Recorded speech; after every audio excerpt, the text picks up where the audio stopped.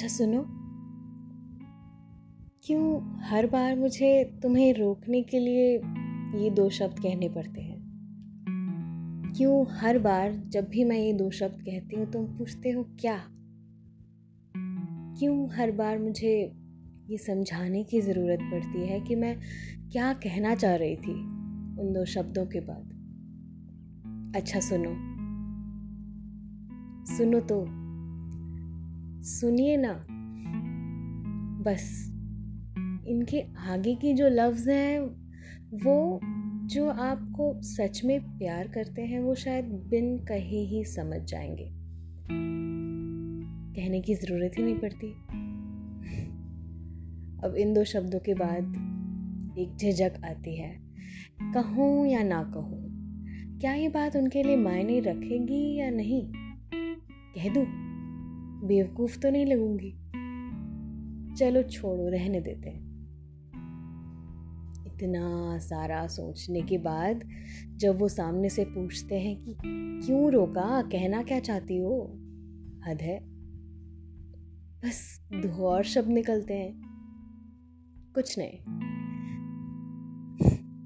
इस अच्छा सुनो और कुछ नहीं के बीच में जो आबरू है, जो गुफ्तगू है, जो लफ्ज़ हैं जो मोतियों की तरह चुपके से फिसलते हैं, शायद दिखते नहीं हैं या सुनाई नहीं देते, पर है ज़रूर। एक पूरी किताब इन चार लफ्ज़ों के बीच में लिखी जा सकती है।